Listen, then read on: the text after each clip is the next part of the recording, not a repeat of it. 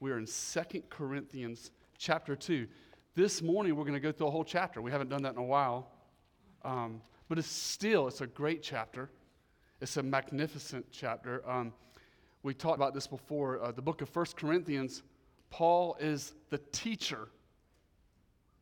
He's the teacher. And we see in 2 Corinthians, he's the pastor. 2 Corinthians, like no other book, it reveals to us the heart of this man that lived 2,000 years ago. How awesome is that? To be able to peek back 2,000 years ago through God's holy inspired word and through Paul the apostle writing this, to see his heart, to see his emotions. It's an amazing book. I titled my message, A Man Changed by Grace. Now, question for you guys.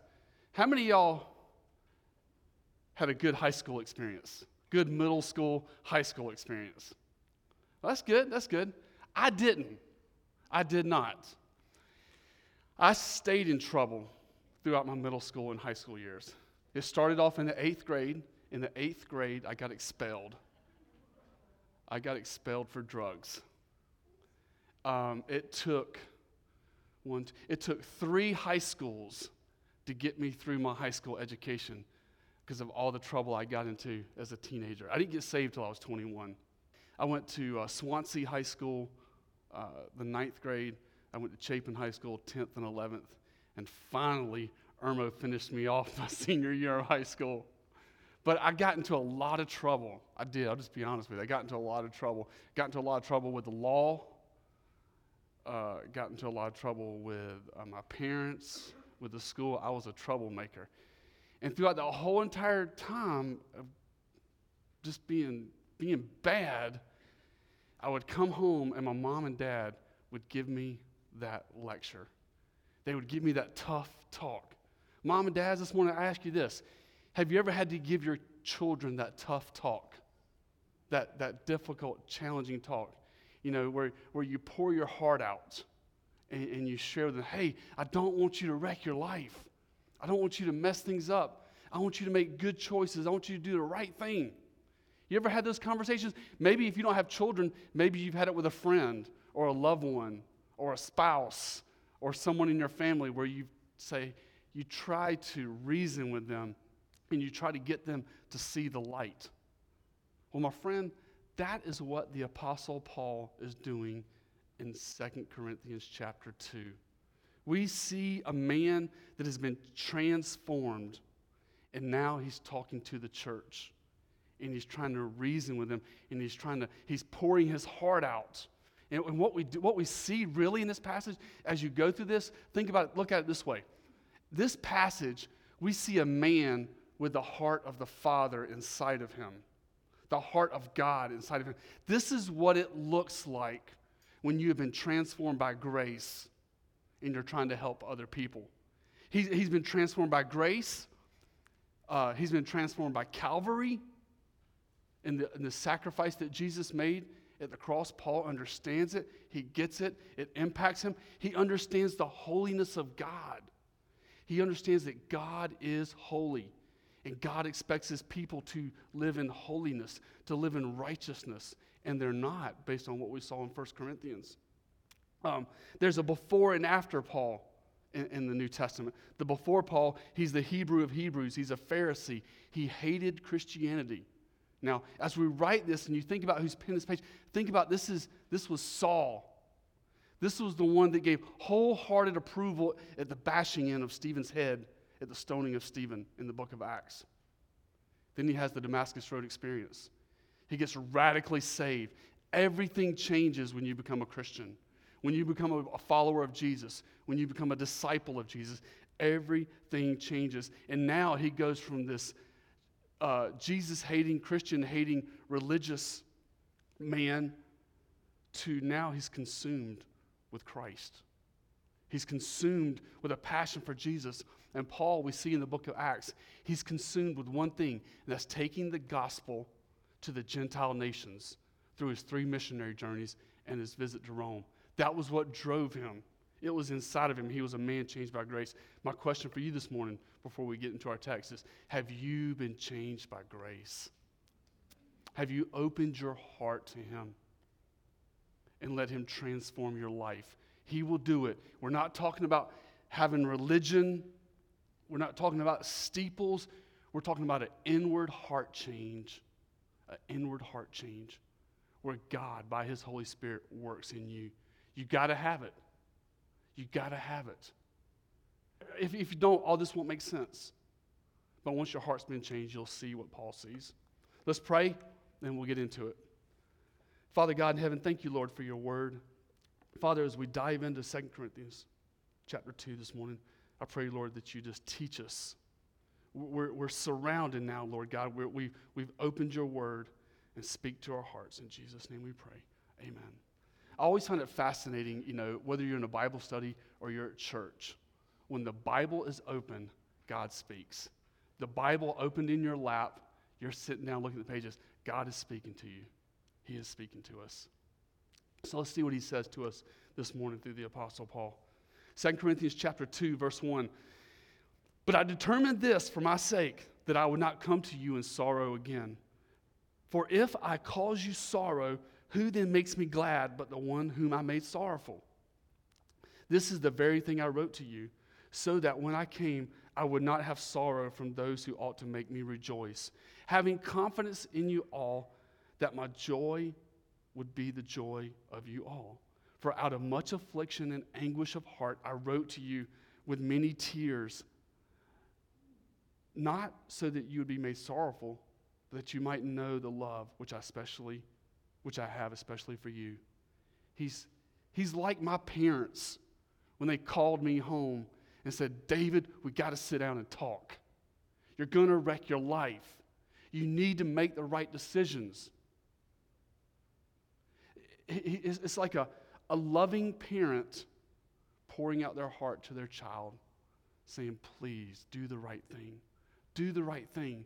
It brings a parent sorrow and anguish when they see their child or they see a loved one making poor decisions, making wrong decisions. In these first 4 verses, in each verse, the Apostle Paul uses the word sorrow. Has 2 meanings. The first meaning of sorrow in this passage is Paul's sorrow. Paul had sorrow. Why did he have sorrow? Because they were tolerating sin. They were tolerating sin. We remember from our study through 1 Corinthians that he was dealing with heresy. He was dealing with sexual immorality. In 1 Corinthians chapter 5, the dude had his father's wife. Incest. They were dealing with legalism. They were dealing with lawsuits, and it tore Paul up. It tore Paul up to see the church at Corinth doing the things they were doing. And the only thing I can say to you today to bring reference to this is imagine your child. Imagine your child making very bad decisions and wrecking their life. And imagine you pouring your heart out to your child. That's what it was like for the Apostle Paul. It tore us up. This was not a holier than thou attitude. He wasn't sitting high and mighty and pointing his finger and saying and wagging his finger. Look at verse 4. He says, for out of much affliction and anguish of heart, I wrote to you with many tears. Does that sound like a holier than thou attitude? No. No. This is the heart of the Father. The heart of Father God and the heart of the Holy Spirit dwelling inside of Paul. We should grieve over sin. We should grieve over sin. When we ourselves fall into sin, or we see our brothers and sisters fall into sin, it should grieve us. Because here's the deal. When a believer sins, here's what it does. It wrecks the plans that God has for your life. It throws a wrench in the wheel stokes. It messes things up. It wrecks people's lives. And God commands us to be holy, to be separate from the world, to live separate from sin. The second sorrow in these 4 verses here is the sorrow that the Apostle Paul wanted them to have. Paul was sorrowed in his heart over their compromise, but the second one was the sorrow that he wanted them to have, and that sorrow is called repentance. is called repentance. The word repentance means to apologize and turn away. In 2 Corinthians chapter 7, verse 10, he says, we're going to get into this where they talk about a good repentance and a bad repentance. You want to have the good repentance. 2 Corinthians 7:10, for the sorrow that is according to the will of God produces a repentance without regret, leading to salvation. But the sorrow of the world produces death. The sorrow of the world is this: I'm sorry I got caught. I'm sorry I got caught. That's the repentance of the world. That's the repentance you don't want to have. The repentance you do want to have is Psalms 51. God, against you and you alone have I done this evil in your sight, and against you and you alone I repent and turn away. It was the sorrow and the repentance that King David had after he slept with Bathsheba, and he wrote that amazing repentance psalms in Psalms 51. Our repentance has got to be vertical, and that's what Paul wanted. Paul's not. He's more concerned about their relationship with God than he is than his relationship with them, because he wanted them to exercise repentance. What drove Paul in this sorrow? The same thing that drives you when you have that tough talk with your children. Love. Love. Our love for people, our love for our children. The motivation behind the sorrow. Look at the end of verse 4. But that you might know the love which I have especially for you. The Apostle Paul, he loved the Corinthians. They were his joy. He cared for them. Now check this out. This ain't some sentimental love. This is real love that the Apostle Paul had for him. This is Christian love. This is not a pampering love. This is a perfecting love. This is a perfecting love that says, I want the very best for you. Mom and Dad, can you relate? That's real love. It's not some pampering, petting a dog love. It's a son, daughter, I want the very best for you. And I'm gonna do whatever it takes to help you get where you need to be and to help you to make the right decisions. That's this real love that Paul had for them. This is the heart of a shepherd. This is the heart of a leader. This is the heart of one who is a discipler. He loves and cares and does whatever it takes for the body of Christ. This is the heart. The big picture, as you see in verses 1 through 4, is we see God at work in the heart of the Apostle Paul, a man changed by grace. When you're changed by grace, it changes everything, and you have a compassion and a passion and a compassion for the things of God and for the body of Christ. You want to help people. You want to help people, and you want to build the kingdom. And when you see people that you're friends with in your church, in your family, you want to help them. You want to build the kingdom in them. You want to love them. The big picture, again, a man changed by grace. Now, let's look at verses 5 through 11. In verses 5 through 11, he answers a big question from 1 Corinthians. Remember back 1 Corinthians chapter 5, what happened? There was a dude sleeping with his father's wife. And Paul was upset with the church because they weren't sorrowful over it. And he tells them, he says, you've got to enforce church discipline on this guy. Actually, in verse 5 of that chapter, he says, you need to deliver him over to Satan for the destruction of the flesh. Basically what he meant by that, his sin was so grievous and so out of control, he says, you've got to take this brother and you've got to remove him from the church. You got to remove him.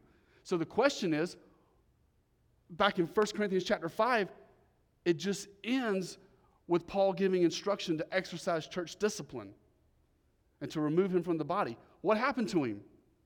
Would you like to know? It tells us right here. Verse 5. But if any has caused sorrow, he has caused sorrow, talking about the man, not to me, but in some degree, in order not to say too much, but to all of you. He had caused sorrow. The man's sin was infecting the body of Christ there. And therefore, the Apostle Paul instructs them to implement church discipline. Notice verse 6. Verse 6, Paul says, sufficient for such a one is the punishment which was inflicted by the majority. According to verse 6 right here, it implies that they did what they were supposed to do, that they laid the wood, they laid the hammer on this grievous sin that he wouldn't repent of, and they did what Paul said, and they removed him from the church. And the first word in verse 6 says, it was what? Sufficient. It was sufficient. In other words, it did the job. He repented. He came to his senses. It's kind of like when that parent is talking to that child, and finally the child, the son or daughter gets it. I see the light. I got it. It says it was sufficient. It did its job. He repented. Now, here is where I believe the church misses the mark when it comes to the area of church discipline. It doesn't end there. When church discipline has to be dealt with and done, it doesn't stop with just excommunicating or removing the person from the fellowship. Part one, there's a part two of this person that you've exercised church discipline against. There's a part two. Let's look at it here. Verse 7. So that on the contrary, you should rather forgive and comfort him. Otherwise, such a one might be overwhelmed by excessive sorrow. Wherefore, I urge you to reaffirm your love for him. How do we restore someone who's fallen from grace? How do you restore a person that was in a grievous sin, a grievous rebellion? Church discipline, or he's either challenged, he's confronted in Matthew chapter 18, or he's removed from the church, and he repents. What do you do then? What do you do with the believer then? The same thing that God does to us. You show them grace. How do you restore someone? Number one, four things you do after a person has repented. Four things you do according to verses 7 and 8 right there. Number one, you forgive them. You forgive them. You show them grace. Show them grace. God is a forgiving God. God is a forgiving God. He's a God of reconciliation. And he forgives. And we should do the same when that brother or sister repents. We show them grace by exercising forgiveness. Number two, it says there in verse 7, it says you should rather forgive, and then it says comfort him. That word comfort means to come alongside, help him. Discipleship, counseling, help that brother. You know, we're in this fight together. We're in this battle together. And Alex has struggles that she goes through. Robert has issues he goes through. I have issues I go through. And the only way that we can make things better and allow God to work in our life is through discipleship, through counseling, through, it says comfort him. That word comfort means to come alongside. We come alongside that brother or sister, and we help them build their life. We help them build their life. We don't throw them under the bus, but we restore them. We restore them. God is in the business of reconciliation and restoring lives. Well, guess what? We should be also. Amen? Amen. So, number one, forgive. Number two, comfort him. Number three, reaffirm your love for him. We care. We care for people. And whatever you do, don't hang it over their head. Don't hang it over their head. Don't keep reminding them of their failure. You know what? I've examined all 10 of the 10 commandments. And guess what? Pastor David is guilty of every single one. You say, Pastor David, you've murdered someone? The 6th commandment? Jesus said, if you hate your brother without cause, you're guilty of murder. Have you been unfaithful to your wife? The 7th commandment, you shall not commit adultery? No, I haven't been unfaithful to my wife.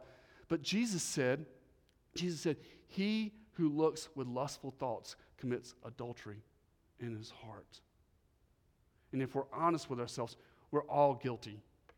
We're all guilty before God of breaking sins. Who are we to judge another that God has forgiven? What we're doing is we are exercising grace and forgiveness and love and restoration, not of our own will, but of what the Father has given us. That is what restoration is all about. So we reaffirm our love for that person. We comfort them. They're downtrodden, and we lift their spirits up, and we don't hang it over their head. Number 4, second half of verse 7, it says, otherwise such a one might be overwhelmed by excessive sorrow. We do it in a timely manner. We do it in a timely manner. We restore that person, and we let them know that we love them, and we forgive them, and we comfort them in a timely manner. We don't wait. We don't wait. That stuff messes with people's minds, and they feel guilty, and they're worried about who's watching and who's seeing this and who's talking this and who's saying that. And we need to do it in a timely manner. This is grace. This is the Apostle Paul, who once hated Christians. Now he's a man of grace. And even in church discipline, we show grace. Amen? Amen. Verse 9. For to this end also I wrote, so that I might put you to the test, whether you are obedient in all things. There is a test for church leadership. There's a test for church leadership. There's a test for all churches, and that's church discipline. Will we be obedient? Will we be obedient? Will we do it in a spirit of truth? Will we do it in a spirit of grace? Sin has to be challenged. Sin has to be challenged. There's a major church in South Carolina that really, a mega church here in Columbia, well, not in Columbia, they're all over South Carolina. But they took a monumental step a couple of years ago, and they had to remove their pastor from the pulpit. That took a lot of courage. That took a lot of courage. That took a lot for this elder board to step up and ask this pastor to step down because of what he was living in and what he was doing. It takes a lot of courage. It's a test. But if we're going to be faithful to God and we're going to be faithful to his word, as they were, and I applaud them for their decision because it took a lot of courage, we have to exercise church discipline. We have to exercise. I'll just go ahead and debunk this right now. Church discipline is the ultimate act of love. Church discipline is the ultimate act of love. It's the ultimate act of love. It's saying that we care. We love you. We don't want you to wreck your life. We're like my parents talking to one of those 50 conversations my parents had with me throughout my high school years that I wouldn't listen. We care. We love. We want you to do the right thing. It's the ultimate act of love. Verse 10, but one whom you forgive anything, I forgive also. For indeed, what I have forgiven, if I have forgiven anything, I did it for your sake in the presence of Christ. Our ability to forgive is the evidence that we've been changed by grace. Is the evidence that we've been changed by grace. Our ability to forgive. The world is watching. They know you're a believer. They know you go to church. They know you believe in Jesus. Let's see if he forgives that person, or if he hangs this over that person's head. We got to be forgiving people. We got to be giving to others what God has given to us in Christ. And it can be a challenge. It can be difficult. It may take some growing. It may take some discipleship. It may take some meditating in the Word. It may take some worship. But we got to get to a place where we can forgive other people just as God in Christ has forgiven us. Amazing, powerful gift that he's given us. It's called forgiveness. Verse 11, so that no advantage would be taken of us by Satan, for we are not ignorant of his schemes. Satan has schemes. Satan has schemes. There is a spiritual warfare taking place in the heavenlies for our hearts and minds. And Satan has schemes. And one of the greatest, according to this text, according to this passage right here, one of the greatest is unforgiveness. Is unforgiveness. How does Satan use unforgiveness? Our hearts. When we don't forgive people and we don't pardon them, our hearts grow cold. Our hearts grow cold. They grow cold. They grow hard. We become bitter. We become angry. And most importantly, the way we become a pawn of Satan when we don't forgive is we disobey the Lord. We disobey God. Doesn't mean you don't forget. Doesn't mean that reconciliation and conversations have to take place. But ultimately, we have to come to a place of forgiveness. We have to come to a place of forgiveness. Maybe you're here this morning and you're struggling with forgiveness. You say, I got this area, this thing that happened in my life, and it eats me up, and I'm having a hard time forgiving this person. I'm having a hard time exercising that gift of forgiveness. Yes, I've got the grace of God working in me, and I know I'm saved. I know I'm a follower of Jesus, but I'm having a difficult time forgiving that person. I'll give you two thoughts. Two thoughts if you're struggling with forgiveness. Number one is remember the sacrifice that Jesus made. Remember the sacrifice that he made and how he forgave you. You know, I am so amazed. I got saved when I was 21, 1992, and I thought about all my rebellion. I thought about all my sin and all my rebellion, and I was like, I'm forgiven. But wait a minute, God. I did all those evil, mean things to all those people right here in Irmo. This is where I grew up. This was my stomping grounds. But I go to the scripture, and it says I'm forgiven. And then there was people that I struggled. As I grew in my Christian walk, there's people I struggled to forgive and to let go. And what helped me and gave me the ability to forgive was I remember how he forgave me at Calvary. We remember the cross. We remember the sacrifice he made at Golgotha. The perfect, sinless, perfect Lamb of God who never knew no sin. It was like a funnel. He's dying on the cross at Calvary, and there's all the sin of the universe, of all believers, just funneling down on him. He took on the wrath of God so that we could be forgiven. And I'm just blown away. I'm like, wow, he paid the price for my sin. If he can forgive me, I can find a way to forgive you and forgive anyone else. Secondly, if you're struggling with it mentally, is remember this: forgiveness is a choice. Forgiveness is a choice. We have to make a decision. We have to make a decision to forgive and move on. There's people in my family that I talk to at Christmas time, and they're still wrestling with things that happened as a teenager. And I've tried to tell this family member, I'm like, sweetie, you gotta let it go. You gotta let it go. You gotta forgive and move on. You can't be letting this hang on to you for 30 years. I said, you've got to make a decision in your mind.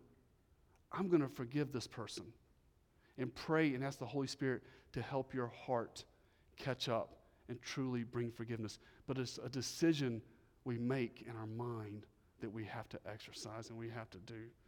So forgiveness is a powerful tool. It's powerful, and it's part of being a man or woman of grace. Verse 12, now when I came to Troas for the gospel of Christ, when a door was opened for me in the Lord. You know what? As I read this verse, and there's a biblical principle here that I use in prayer. He says, when I came to Troas for the gospel of Christ, when a door was opened for me in the Lord. A lot of times when I pray and I'm seeking God's will, and I'm saying, Lord, where do you want me to go? What do you want me to do? What do you want me to do with my resources, with my time, with my ministry? You know what I'll say? God, open the door. Open the door and show me. You're sovereign over the universe. You rule and reign in the affairs of all men and women.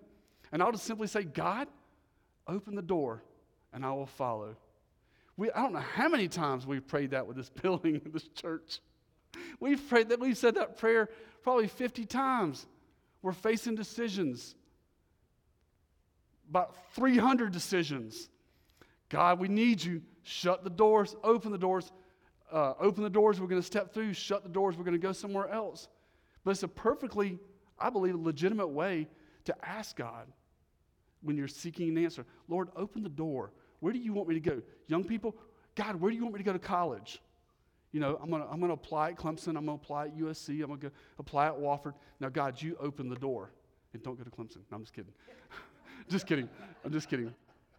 But, Lord, you open the doors. You open the doors and tell me where you want me to go. Lord, you open the doors. What ministry do you want me to be involved in? Lord, I want to disciple someone. I want to pour into someone else's life. I want to be effective and useful for your kingdom. Pray, God, open the door. Bring that person into my life. He'll do it. He'll do it. Sometimes we pray that prayer. Sometimes we pray that prayer and we just kind of throw it up, and then it really happens, and we're like, oh my goodness, that really works.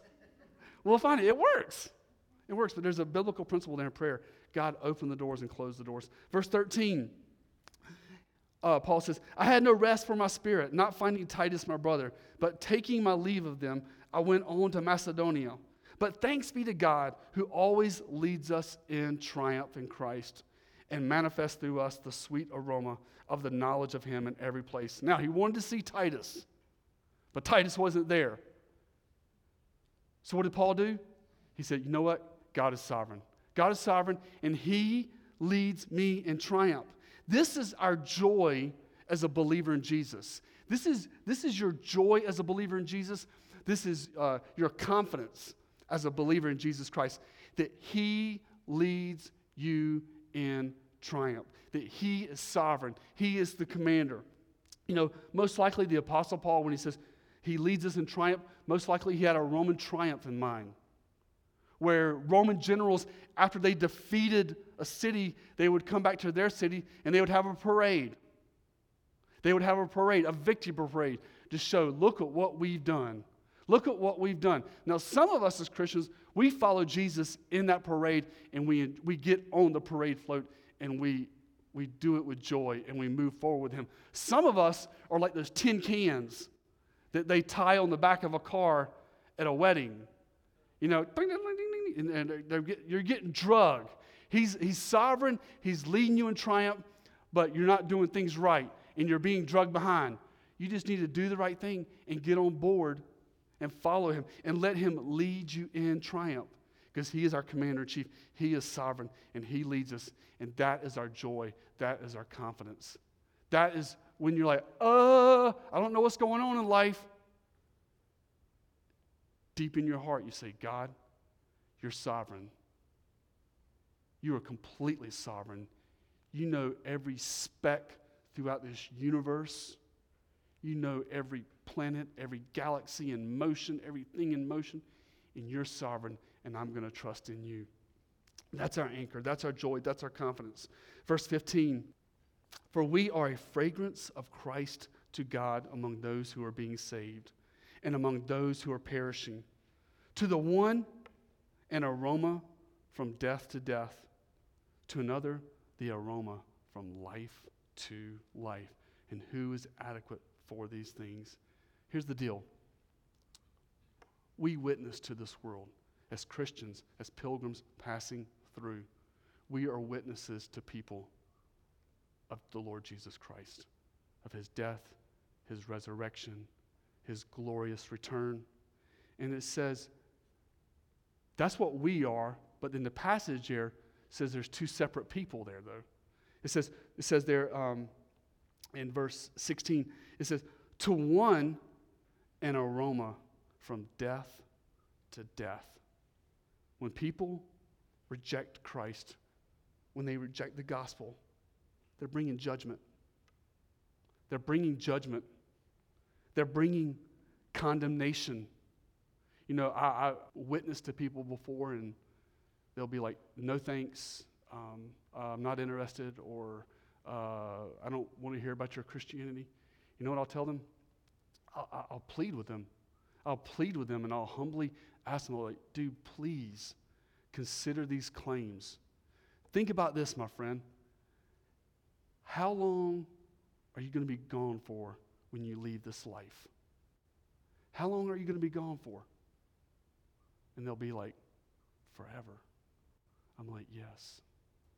Your decision now in this very short, brief life will determine whether you spend eternity in heaven or in eternity in hell. I tell them, man, just please think about this long and hard. There's nothing more important than your eternal salvation. We're an aroma. We should stir people's hearts. To one group of people, it's like we're a symbol of judgment because we remind them of Christianity and the Lord Jesus Christ. But to the other group of people, in verse 16 also, it says, to the other, an aroma of life. This is the people that receive, believe, and are blessed. They're an aroma from life to life.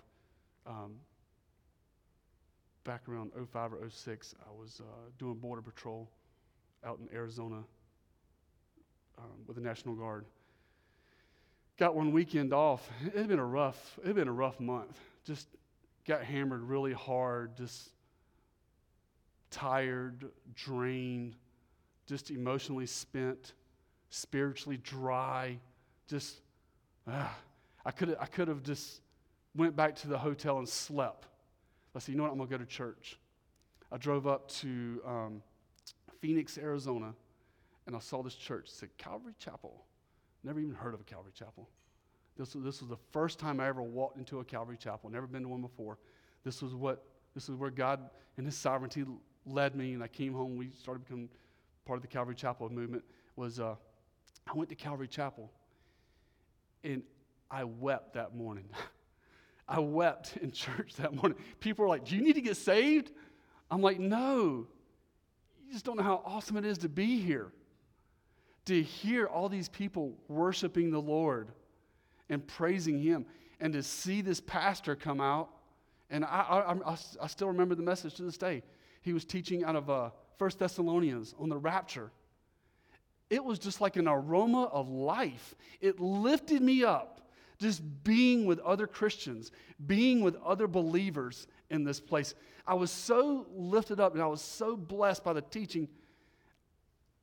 I went to Carrabba's after there, and I remember I called Irene. She was at lunch after she got done with her church service at some restaurant here in Columbia. I'm in Arizona. I said, we are finding a Calvary Chapel when I get home. It was so refreshing. That's what church should be about. That's what we should be about. That's what our relationship should be about here. We come and we get lifted up, and we are the aroma of life to each other and to those people in the world who will open their hearts to Jesus Christ. We open their hearts and their minds and their lives to eternal life, to a blessed life. There's no greater adventure than living out the Christian life. It's a blessed life. To one, the aroma of death, judgment, people that reject, judgment, condemnation. We are, as Christians, we're a reminder of Christianity. We're a reminder of the cross. We're a reminder of a future judgment that's coming. But to others, we're the aroma of life. We bring life. The gospel splits all humanity into two categories, saved and unsaved, and there is no other category. There is no purgatory. There is no on the fence. There is none of that. It's an amazing gospel that we should love and we should cherish. And when our hearts are changed by grace, it comes to life. Amen? Amen. Verse 17, let's finish this up. For we are not like many peddling the word of God, but as from God, we speak in Christ in the sight of God. Verse 17, He talks about peddling the word of God. Peddling means making money. The church is not a place to make money. The church is not a Ponzi. It's not a money-making machine. Money should not be the focus. Jesus should be the focus. And it's a sin for any pastor, any church, to put their focus on money, to put their focus on mammon. That's idolatry. And it's a sin, and it's wrong. The focus of the local church, whether you're Baptist, Assemblies of God, or Calvary Chapel, or whatever denomination you're a part of, whatever church you're a part of, the focus should always be on Jesus Christ. We don't peddle the Word of God. We don't use this Bible to make money. We use it to make disciples of the Lord Jesus Christ. We use this Bible to minister to people and to bring life and to bring forgiveness and to bring wholeness and to bring healing to people. We're not a business. I'm not a CEO. I'm not a corporate exec. I'm not the head honcho. I'm not the man in charge. I'm the pastor. I'm the shepherd. That's my job title, is pastor, shepherd, overseer in the body of Christ. I close with this thought right here. Pleasing God was the consuming passion of Paul's heart. Is it yours? Is it yours? Is it yours? I've been there, man. I've been where you are. I've been a pastor going on 4 or 5 years now. But I've lived out the Christian life for 20 years in the workplace, doing life with friends and family and loved ones and going through the rigmaroles of life. We have hilltops and we have valleys. And there's been seasons in my life where I was on fire. And there's been seasons in my life where just kind of blasé. Where are you at this morning? Where are you at? Where is your heart? I pray that this Christmas season, that through the preaching of God's word this morning, through the teaching of God's word, He'll set your heart on fire for Him. That I'm hoping that there's these little flames inside of each and every one of you. There's this little flame burning, and I hope for charity, I'm poking that flame with God's word. I'm poking that flame, and I'm saying, get on fire for the things of God. Let it consume you. Be a person of grace. Read this book.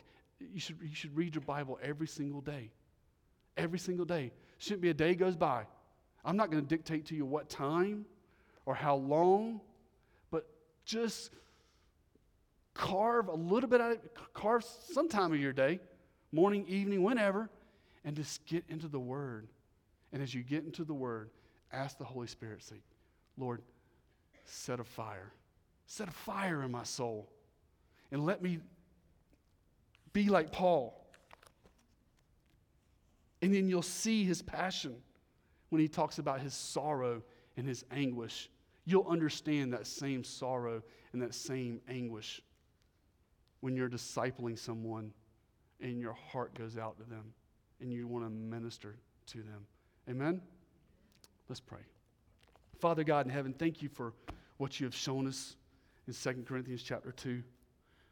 Let us be people of grace. Holy Spirit, we just ask you. We come to you, Heavenly Father, and we ask you, help us to make a deep commitment this morning to walk in grace, to walk in truth, to walk in sincerity of our life, of our ministries, of our families. You're an awesome God. Do your work, Lord, in our hearts and minds. In Jesus' name I pray. Amen. Amen.